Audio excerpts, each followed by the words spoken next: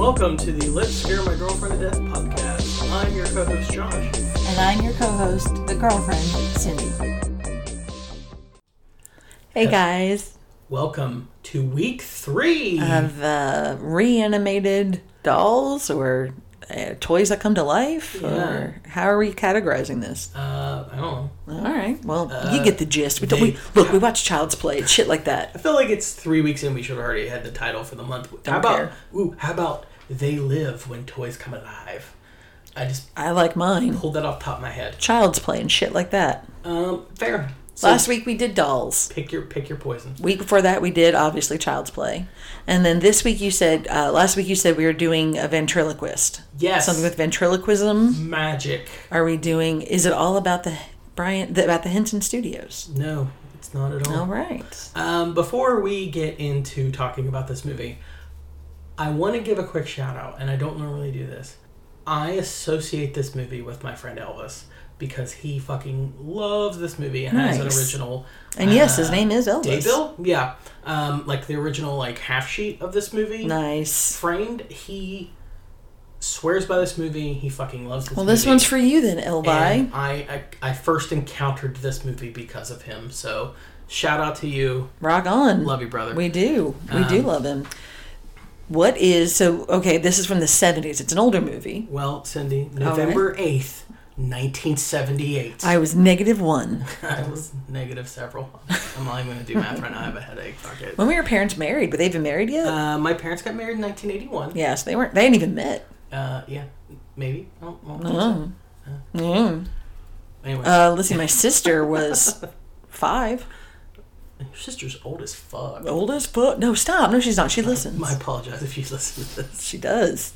I didn't mean that in a negative way. He's a very young boy. We've talked about I'm young. Cougar tendencies with Josh. Yeah. Again, flashback to when Cindy thinks she's 75 years old. I'm so much older than you. I went through high school, and I went through all of high school with no such thing as the internet. Ever. That's just because you grew up in shitty-ass New Jersey. What? Really better than shitty-ass West Virginia? As far as technology? Don't be mad that I grew up in West by God. And you grew up in... the armpit. The shithole that is New Jersey. Mm-hmm. So what do we want to know?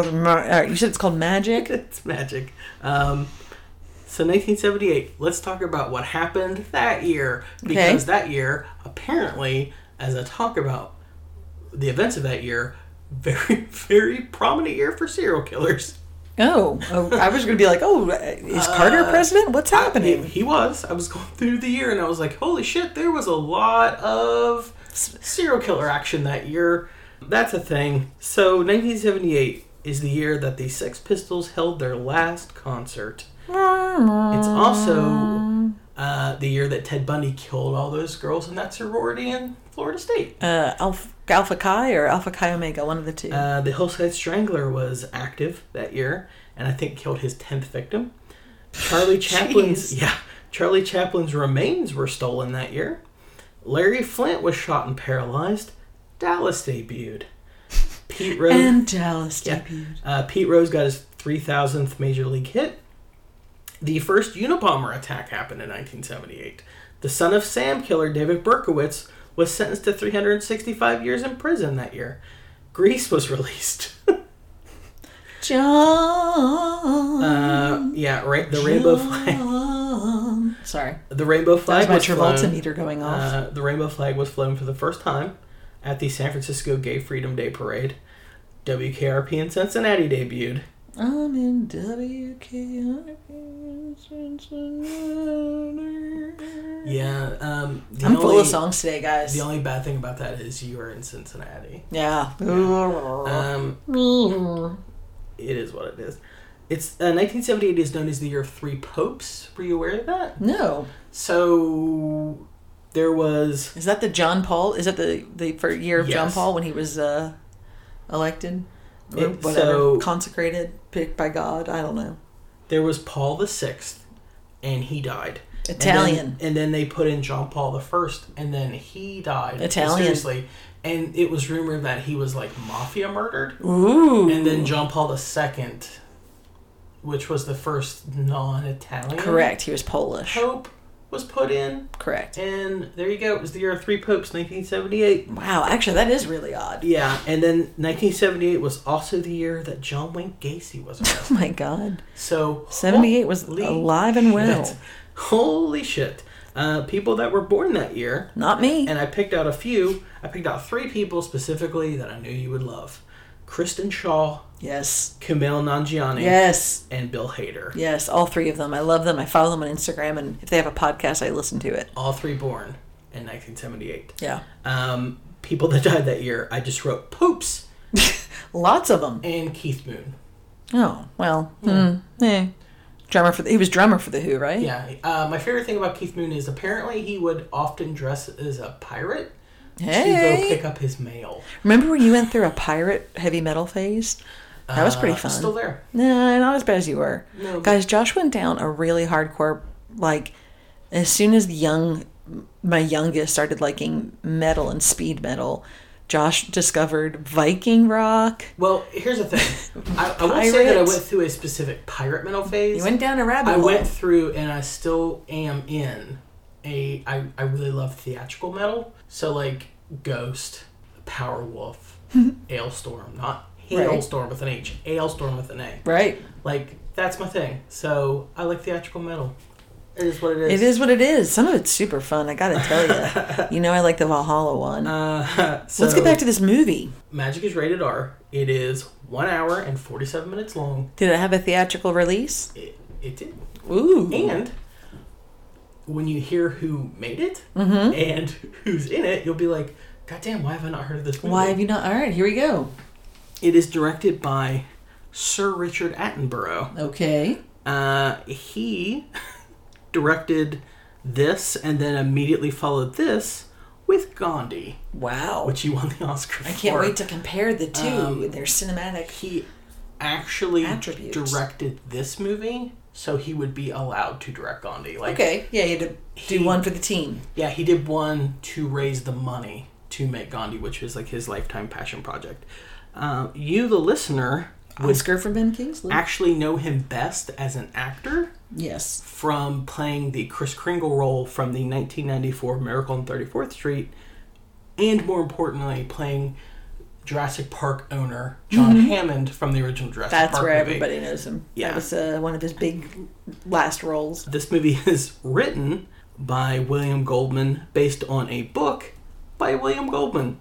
Well, how exciting. If you don't know who William Goldman is, you've been living in a cave, because he is the guy who wrote Butch Cassidy and the Sundance Kid, All the President's Men, and The Princess Bride book and movie. So in theory, this should be a knock it out of the park movie. Yeah. It stars in the lead, playing both quirky and Fats, Anthony Hopkins. Nice. Okay. If you would have asked me when we started this podcast, hey, what do you think the first horror film with Anthony Hopkins you'll watch on the podcast will be? Did you think it would be Magic? I would not said Magic. But here we are. Here we go. Obviously, Silence of the Lambs is what you would know him from. Or Elephant Man. Yeah. If you're me. I'd seen Elephant Man, though. This movie also stars Anne Margaret. Hey! She plays Peggy Ann Snow. Does she dance? No? Okay. I don't believe so. Now, she's in Grumpy Old Men. She's in Grumpier Old Men?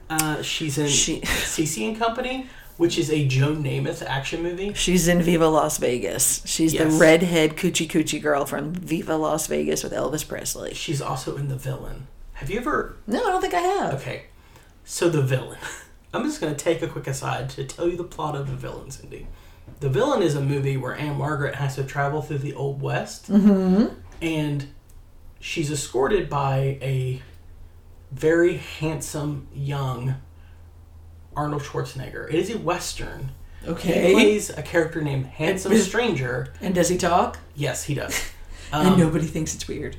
No, it's a comedy. Okay. It's a comedy. It's before he made it big. He plays a character named Handsome Stranger, and when they ask him why he's named that, he says, "I was named after my father," but he doesn't sell the joke at all, which makes it even funnier. And then the bad guy, who wears black, is Kirk Douglas. Whoa. And it legitimately is a live-action Wile E. Coyote Roadrunner movie. That sounds terrific. Like, he rolls this giant boulder down, and it rolls over Kirk Douglas and, like, flattens him.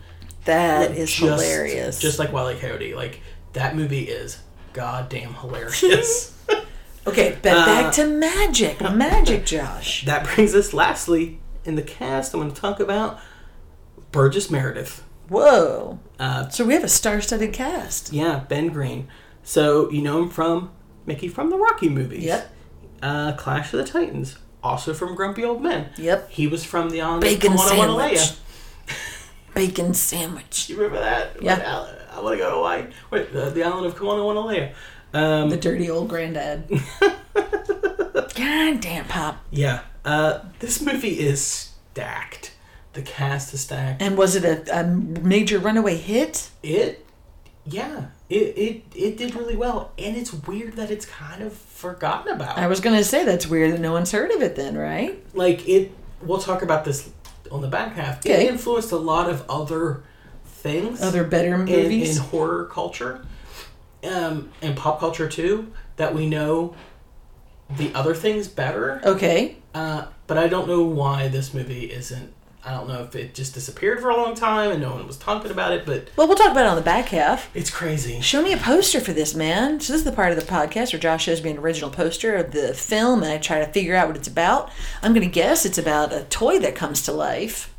Oh, that's a creepy-ass doll. The doll is specifically made to look like Anthony Hopkins. Oh, okay. So, it's a ventriloquist doll, so it has, like, the ruddy nose and cheeks. Abracadabra, I sit on his knee, presto changeo, and now he is me. Hocus pocus, we take her to bed, magic is fun, we're dead. No, they kind of gave up there on the end, gave up the iambic pentameter a bit. I think it is about a man who can be a doll or be alive, and he does that to break into houses and steal things and kill people. And then he turns back into a doll, and nobody knows. Okay. All right. Where can we find this movie, dear? I think it's on Shudder. I saw it streaming somewhere. I feel like we're going to be watching this on Pornhub. We're going to end up with one of them again. It's on Shudder or Prime, one or the other. I will double check. Everyone's still butthurt about you last week. You know that. If I have to jump through some crazy hoops, I'll put an addendum on the front. I'll put a thing on the front of the episode, and we'll cover it like we did last week. All right, then. We're off to find Magic and Anthony Hopkins. So have fun with that. So, mind the doors.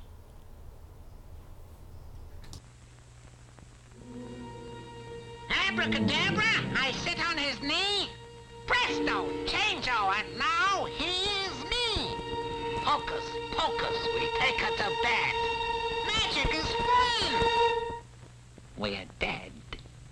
Josephine Levine presents Magic, a terrifying love story starring Anthony Hopkins, Anne Margaret, and Burgess Meredith. Rated R.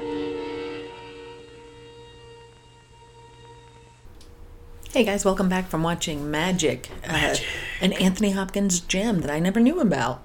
I really like this movie. I didn't think it was... it was horror, obviously. But man, this was a thriller.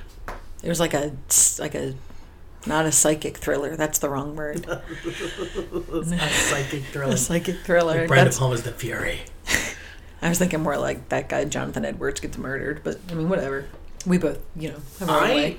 I was actually pleasantly surprised by how much you enjoyed this movie. Did you not think I would? No, I thought you would like it, but you really seemed to like it. It was different. It was, it kept me guessing. Like, I kept between whether or not it was a cursed doll or a mental disease.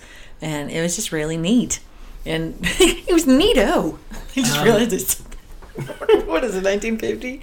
I really liked it. I really liked everyone gave a great performance. And I don't understand why it's not more popular when people talk about Anthony Hopkins movies. I would say Angelia movies, but nobody talks about her. Oh, they should, though. She's a really good actress. Maybe in Elvis's day. So, before we... Well, do you want to recap the plot before we get into it? Yeah, so a man discovers he... can find success if he uses a ventriloquist and if he's a ventriloquist dummy, and he develops, the dummy develops its own personality, and he's divided mentally between the doll and himself, and people who figure that out, he murders. How's that? Did I do all right? IMDb has it as a ventriloquist at the mercy of his vicious dummy, while a ventriloquist is at the mercy of his vicious dummy while he tries to renew a romance with his high school sweetheart. Well, that's, but it's not, I guess that leads to like the twist of whether or not, because that kind of leads you to feel as though that they're talking about the dummy is like Satan, it's a demonic doll, and that's not it at all. So there are fan theories around this movie. And I guess it does have a cult following? I'm going to throw a couple of them at you, and you tell me which one that you think. I'm going to catch them. The predominant one is Fats, the dummy. The doll. Yeah, the doll that always dresses like Anthony Hopkins. Just like he's Billy Crystal in Soap. Oh, hold on. So before we get into this, do they dress alike at the beginning, or is it later? It gets more pronounced as they go on. Like later they're dressed exactly the same. Like down to like the same undershirts. Did you ever watch Soap?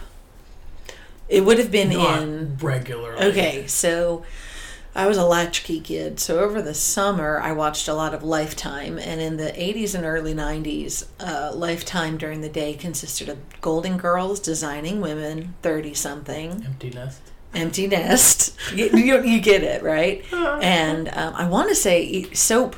Nurses? Nurses was a spinoff of Empty Nest, which was a spinoff of Golden Girls. I like Nurses. I can still sing their theme song. Challenge. Here I am, right or wrong. Where I am, you belong. Here I am, with Lonnie Anderson. Don't fuck with me. Anywho, I just wanted to hear you sing. But I want to say, like in the earlier morning, before we got to those gems, we had the 70s, like Three's Company and Soap, and when Netflix first started with the DVD in the mail thing, they had the complete series of Soap, and I was like, it has every actress I've ever really liked in it. All right, I'm gonna and it's so goofy and stupid, but Billy Crystal plays an openly gay man who has a little twin, and his twin's a ventriloquist dummy, and it's like, sorry. Anyway, that I went a really long way to say very simple stuff.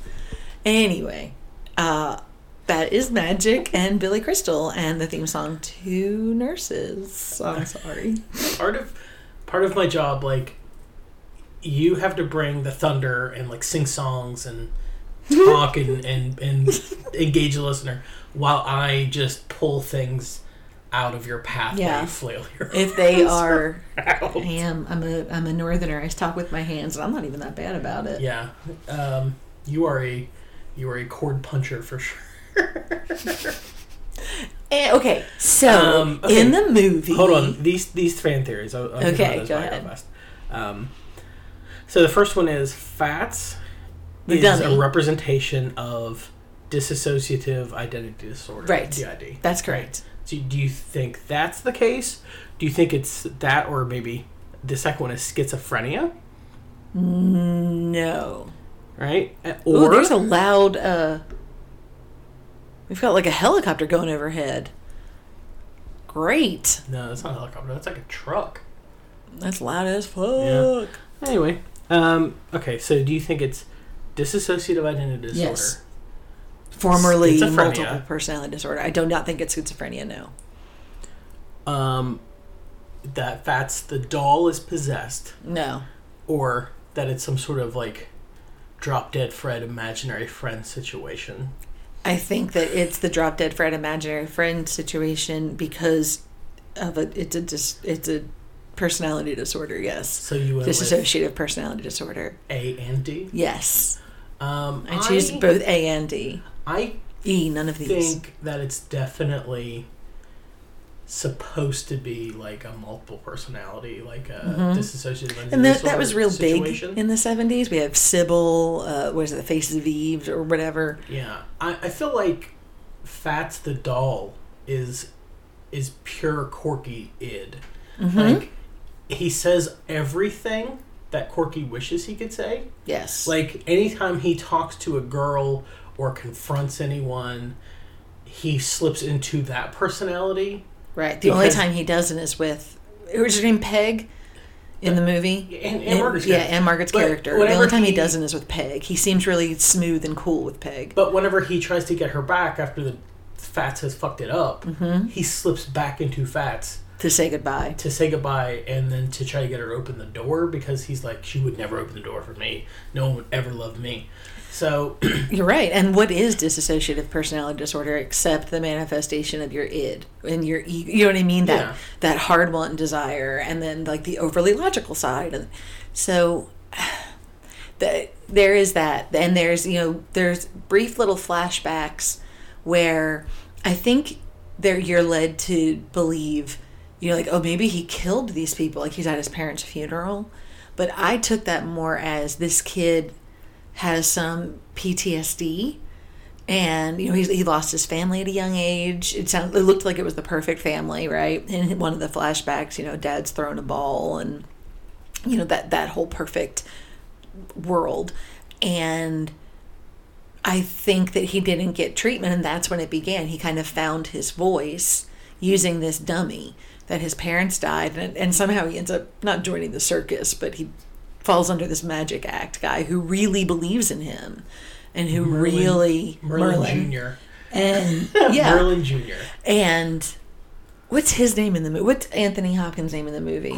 Corky. How did I forget that? And Corky, which sounds a lot like quirky. Like, and odd, off. Corky is so weird. Corky is so hard on himself, and he has such a horrible self-esteem and self-image, and Merlin Jr. kind of keeps like, no, you're really good, you're the best, I know you've got it. So then when Merlin dies, the only way that Corky can kind of give himself compliments or make himself do something is through the doll, through Fats. Yeah, no, I don't understand. Why was his name Fats? It was just a normal doll. It wasn't like extra fat or extra thin or something. Let me ask you, I think it's like the gangster stereotype of that's how I took it. But let me ask you a question, because I've been thinking weirdly, this is the detail of the movie I've been thinking about the most.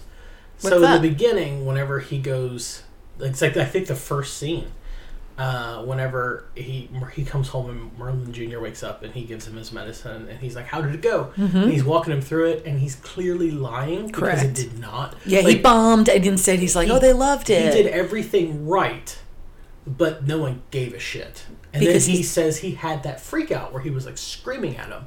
Do you think he really did that? Or do you think that that's how he wanted to do, but he didn't actually do that? It could be either way. If we say that, yes, he did do that, he finally lost it and freaked out, and then everyone maybe kind of laughed, then that may have been like, okay, that's how I have to be, but I can't be that, so this little character can be. Or it's, man, I wish I had done that. I'm going to bring somebody up with me who can. So I think either theory would, holds water. Yeah. It floats both boats. I think he didn't lose his temper and scream at them. Yeah, because that's so out of character. Not only that, that's something that a very quiet, introverted person would be like, the whole ride home, this is what I should have done. Correct. And then when someone's like, how does it go? That's and what then every person you tell does. them, you're like, well, this is what I did. And you spice it up with what you wish you would have done. I just screamed at him, this was 1,000 hours of my life, you fucking idiots. And whenever he yells, but he yelled, did. I think that's a good point. What he wanted to say to him. And that's a weird, little detail that I just kept running over in my head. Did he?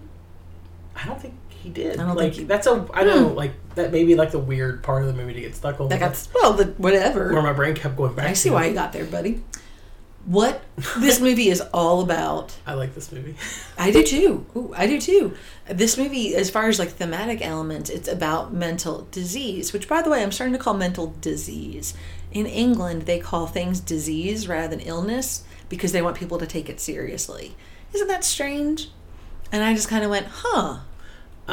I agree 100% with you on that and on the whole idea of like what the movie's about. But I think it also has another little kernel in there. Ooh. Which is like the danger of going home. Yeah, you can't go home again. Like, well, not only that, like, because he doesn't necessarily go home because his home's gone, right? But he goes to the house and there's the, you know, the kids or whatever. He sees flashbacks and whatnot. But he walks down memory lane. The idea of out of nowhere, seeming to us, to him, it was probably like in his head, he was going to do it anyway, but to us, out of nowhere, to just go home and be like, I'm here to track down my high school love interest and win her over. Yeah, and so her Peg lives in, people don't know, I think only Jewish people and me know, but there used to be a city as large and as popular as Las Vegas in the middle of the New York Catskills. That family getaway retreat in Dirty Dancing, there were hundreds of them, all peppered throughout the Catskills. There were some that were casinos. There were some that were music halls. People like Jerry Lewis. Jerry Lewis became a comedian by just living there. His mom worked at Gross and Gertz, and he just was a stand-up comedian, and went down the block. You know, that's just how it was done. Anyway, people don't know about it because it became abandoned. It was too expensive to keep up. The tourism in that area died once with the popularity and cheapness of like air conditioning. You know what I mean? You don't have to escape the city over the summer. You just turn your AC on. And so this takes place at one of those. Peg inherited this cool family resort that nobody goes to and nobody wants to buy, which was the problem. Yeah, at the end of the era when people cared. Yeah. So anywho, you have been telling me the last few days. You said I have something to tell you about this movie, but we have to do it on air. Okay. Well, let's walk through the trivia for this, what I wrote down, and we'll talk about it. And then when we get there, I wanted to save it for the air because I want to get your thoughts on it, and I want to get your genuine, not pre-thought out thoughts. Okay, thought out thoughts. Yeah. Most of my thoughts are not thought out, folks. I don't know if you're aware of that. The producer of this movie, Joseph E. Levine, paid a reported $1 million for the rights to the novel that William Goldman wrote, and for Goldman to write the screenplay.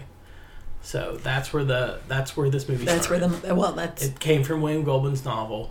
I've not read the novel, but I understand that it expands in the beginning more on Corky and Merlin Jr.'s relationship and how that came about and how he came to work for him. So that's the part of the movie that was predominantly cut from the book. Yeah. So let's see. Levine wanted Norman Jewison to direct. What a name. Yeah. Norman Jewison did In the Heat of the Night. In the Heat! Okay. That was like his big claim to fame. Okay. And he also is the person who started Hal Ashby's career. I love me some Hal Ashby. He's my favorite Hal director. Ashby was Norman Jewison's editor. And Norman Jewison, not Jewish. Lies. Yeah. I need to see his capers. Canadian. You can still be Jewish and Canadian, Josh. He's it's Canadian, not a race. Not Jewish. Let's see. Anyway, he wanted Norman Jewison to direct, and Norman Jewison wanted an unknown ventriloquist to play the part of Corky, and he ended up with a guy named Jay Johnson, and the studio told him that he had to have a name actor, and they would not make it without a name, at which point they reached out to Jack Nicholson. Okay. So it was going to be Jack He does Nicholson psychotic really well. in a Norman Jewison film. And then their schedules never quite lined up, so they both ended up exiting the project. At which point, briefly, Mike Nichols was considered. Okay. The director of The Graduate. Okay, that's what I know the name from. He was going to come on. Figure it out. And he was apparently just in talks for a minute. Like, he came and went, and then it fell to Spielberg. This was going to be a Steven Spielberg movie. Wow. Okay. Which is interesting because Richard Attenborough ended up playing Hammond in the Jurassic Park movie for Spielberg. Oh, that's right. But Spielberg wanted to cast, and this should become like a drinking game, with how many times we watch a movie that almost starred Robert De Niro. Was this another one? Because Spielberg wanted Robert De Niro to play the quirky role. And another one. And then that fell through. So when Anthony Hopkins got this role, at that time, when did this come out? Was it 82, I think? Or is that my way off? Whatever. Was he a big star in America? I mean, I know most people, when we think of Anthony Hopkins, they say Silence of the Lambs, that iconic role. But he was a movie actor before that. He was, but he wasn't nearly the star. He was. 78. This came out in 78. Oh, I was way off. He hadn't even done, like, Elephant Man yet. Like, Elephant Man became, like, until the Silence of the Lambs, Elephant Man was kind of the thing he was going for. Fair. But even then, I mean, he looks so different. I think it's that goofy haircut. Yeah. Fun fact, when they cast him as Hannibal Lecter, they based wanting him off of the psychoticness of this movie and how incredibly, like, kind-hearted and good he was in The Elephant Man. They were like, the fact that he can do both, if we can somehow put them together, he could be the most manipulative, evil, twisted motherfucker ever. And that's why they wanted for Silence of the Lambs. It's one half this movie and one half the Elephant Man. This was done really, really well. I always look at movies, you know that. I always look at movies that handle mental disease very critically because of the baggage that I come with. And man, he did such a good job with that. He definitely, the times... the scene where he's told to set the doll down, like the ventriloquist doll down, right, and not talk as Corky, or not talk as, Fats for 5 minutes, and he's like, I can do that. And he's like, then do it. And he can't. He makes it 2.5, then ends up killing the guy. The saddest moment in this movie. But it is because that we've all, not we all, but we all in this room, meaning you and I, we've seen that, right? Like, okay, you're not an addict. Cool. Go an hour without feeling the addiction. Yeah, I can't. Yeah, there you go. That's a problem. He asks, as soon as he starts the clock, he's like, how long has it been? He's like, it's been 30 seconds. And he's like, okay, I can do this. Which is so... the reason... Because when he does have an afternoon alone with Peg and doesn't have Corky there. And I think that's why he feels like he's in love with her, because he can just be himself and she sees Fats as like a funny little dummy. Yeah, it might be the same thing, like, and I don't want to dog on religion. How dare you? But people that overcome an addiction tend to fill that with something else. Mm-hmm. Right? Like, heavy drinkers who quit drinking suddenly become really into coffee. Or really into God. Drug addicts, a lot of them get really into religion because you're filling that with something else. And I think she provides this moment of clarity for him. And so he latches onto that. I think he's got feelings from her for high school, obviously. Yeah, that's a given. But I want you to think for a second. By you, I mean you, Cindy, and you listeners. All right. Everybody pay attention. Imagine who you were at 16, 17, and who you are now, and how different those people are. What makes me laugh so hard is you sound so much like a therapist saying that, right? How many people while away in their middle years dreaming about high school, and you're like, you would hate you.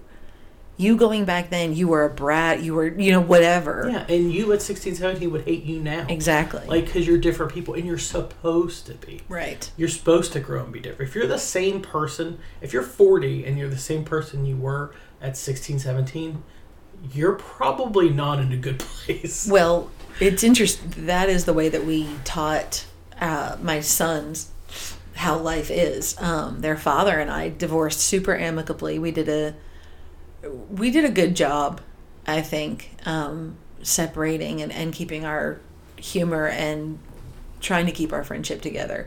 But we've taught our children, because he subsequently moved on and very happy, and obviously so am I. And so we've taught them that, like, there isn't just one big love of your life. Some people do, and that's awesome that you found your person. Like, that's great. But you become different people throughout your life. you change and you grow, and some people can change and grow with you, and that is awesome, but you don't, and that's okay. And that doesn't mean that you don't love that person. It doesn't. But, it just means that you're not that, do you know what I mean? And so that's how we explain, like, we loved each other when you two were created, and being, we loved each other. But the parents that we became, the adults that I got married very young. It was like, oh no, you deserve better, and I deserve better. Like, this isn't. Yeah, like at one point you went left and he went right. Exactly, and acknowledging that, and just being like, cool. The years 98 through whatever, cool. That version of Cindy and that version of him were great. We're not those people anymore. Mm-hmm. And you're supposed to change. You're supposed to, shed your skin every now and then. I 100% agree with you. Thank you. Now, I'm going to segue back to, if you'll allow me, to finish off this trivia. Oh, sorry. We've got some more trivia. You're good. And this is what I wanted to talk to you about. All right, here we go. Okay, so Spielberg ended up, like I said, he was going to cast De Niro, and he left the project, and so did De Niro. So the producer, Joseph E. Levine, hired Attenborough because he'd worked with him before on A Bridge Too Far. Now, that means there's 3 key players at this point. There's William Goldman, who wrote the book and the screenplay. All right. Richard Attenborough, who'd just been brought on as the director. And Joseph E. Levine, who was the producer, the money man. 2 of the 3, William Goldman and Richard Attenborough, both wanted Gene Wilder as Corky. And Joseph E. Levine said, no comedians playing the part of a comedian. Because he felt like it would undermine the horror and the seriousness of the movie.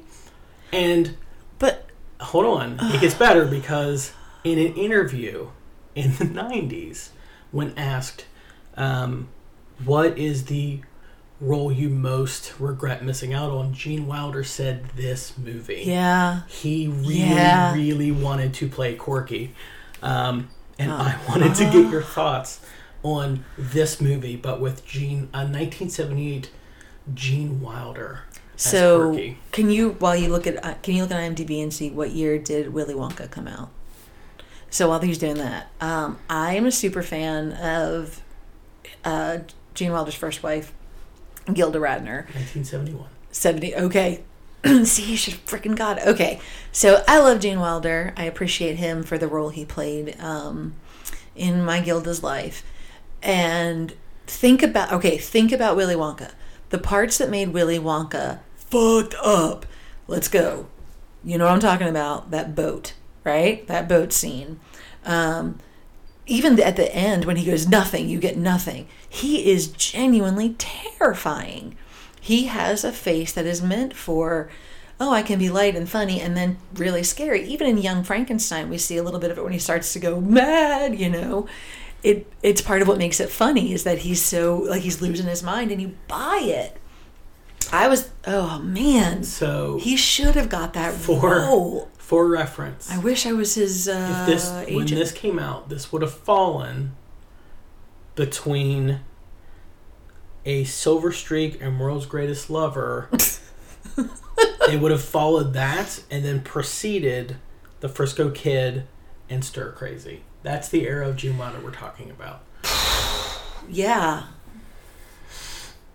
I think if no disrespect to Anthony Hopkins, because he did a phenomenal role. I really want to see the alternate universe where Gene Wilder plays this part, and I want to enjoy the shit out of that movie, because I think it would have been. I think it wouldn't. This movie would not have been as forgotten. And again, I don't think that's because of Anthony Hopkins.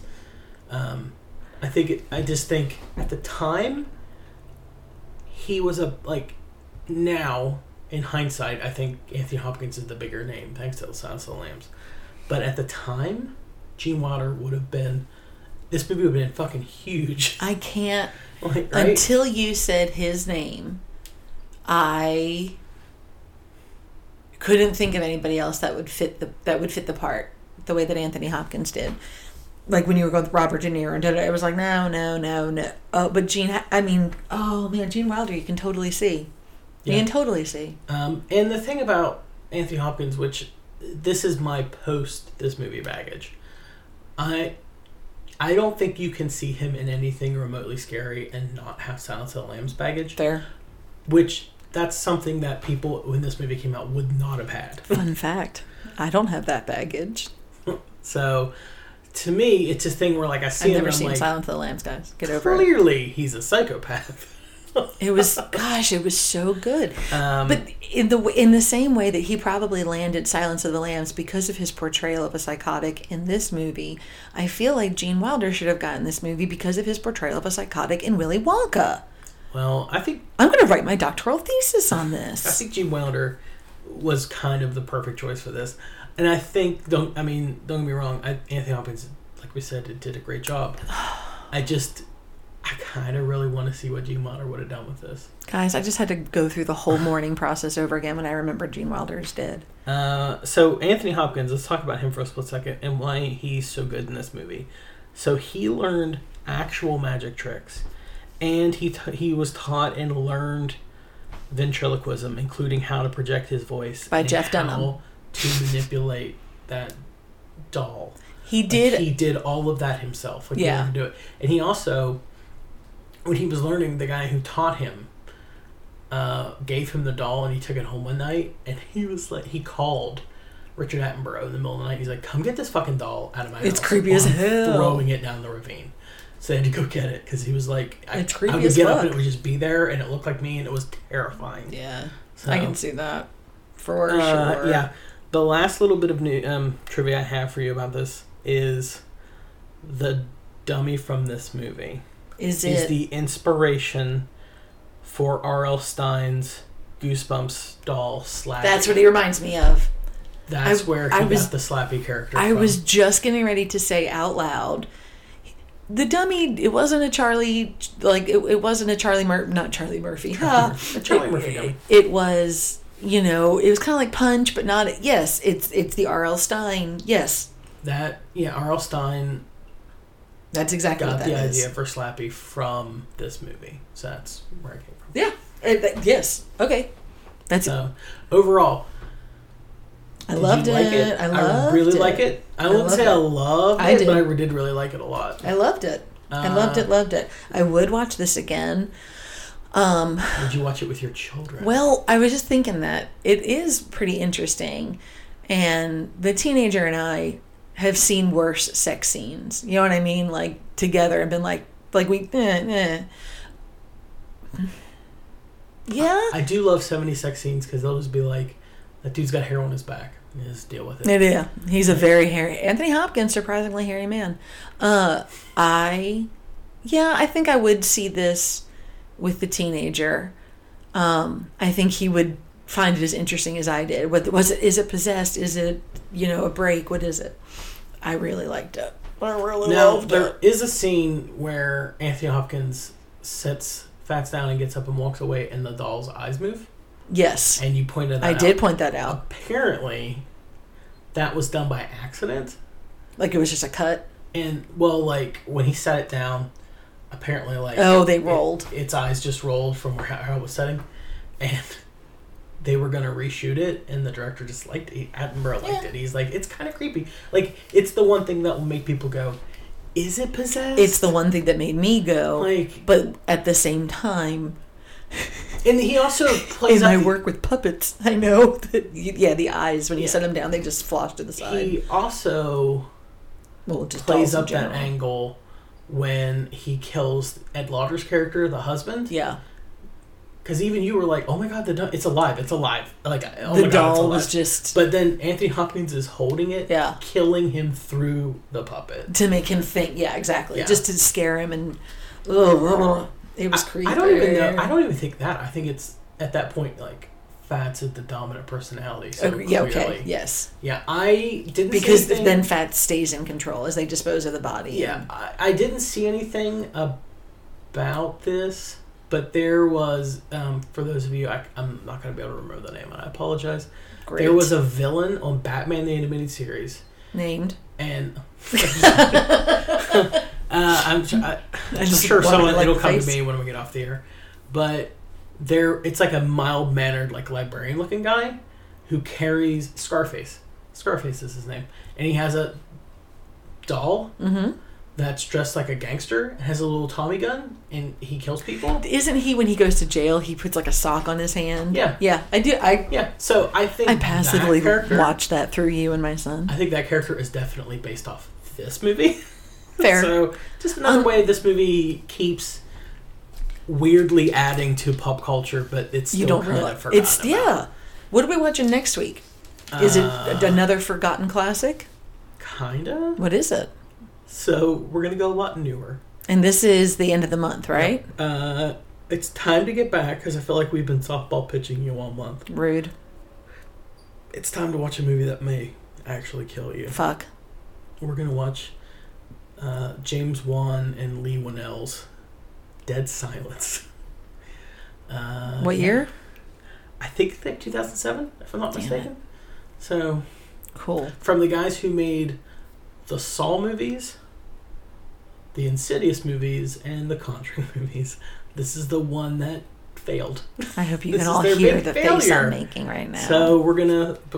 I never thought again face right how now. I think I said at the beginning of this episode, I never imagined that our first Anthony Hopkins horror movie would be Magic. I never thought our first Lee Winnell James Wan horror film would be Dead Silence, but here we are. God damn it. So I'm excited. Well then, until next week. I'm Josh. And I'm Cindy, and I'm still his girlfriend. Yay! Magic. Ooh, oh, oh, it's magic.